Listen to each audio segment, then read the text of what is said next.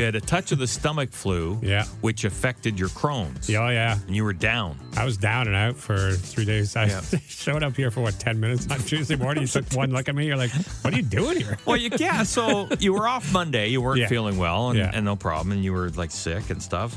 But you said Monday afternoon. Felt fine. You said, I feel great. Yeah. I said, okay, perfect. I'll see you. Yeah. So we roll into work Tuesday morning, and it was about 4:30. Yeah. And I meet you in the kitchen here. Yeah. And you weren't your normal peppy self. And I thought, okay, it's just, I'm down, whatever.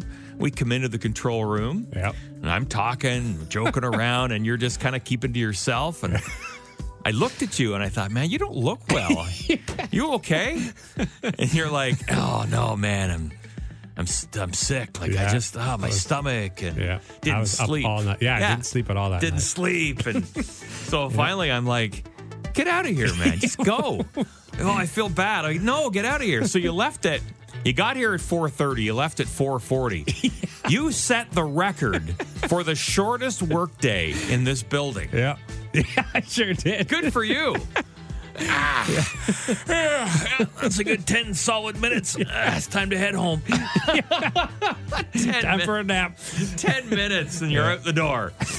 It's a good thing we don't punch time clocks here. Cards, when you come in, sometimes you punch a card. Yeah. Imagine that. Our boss, he arrived at 4:30.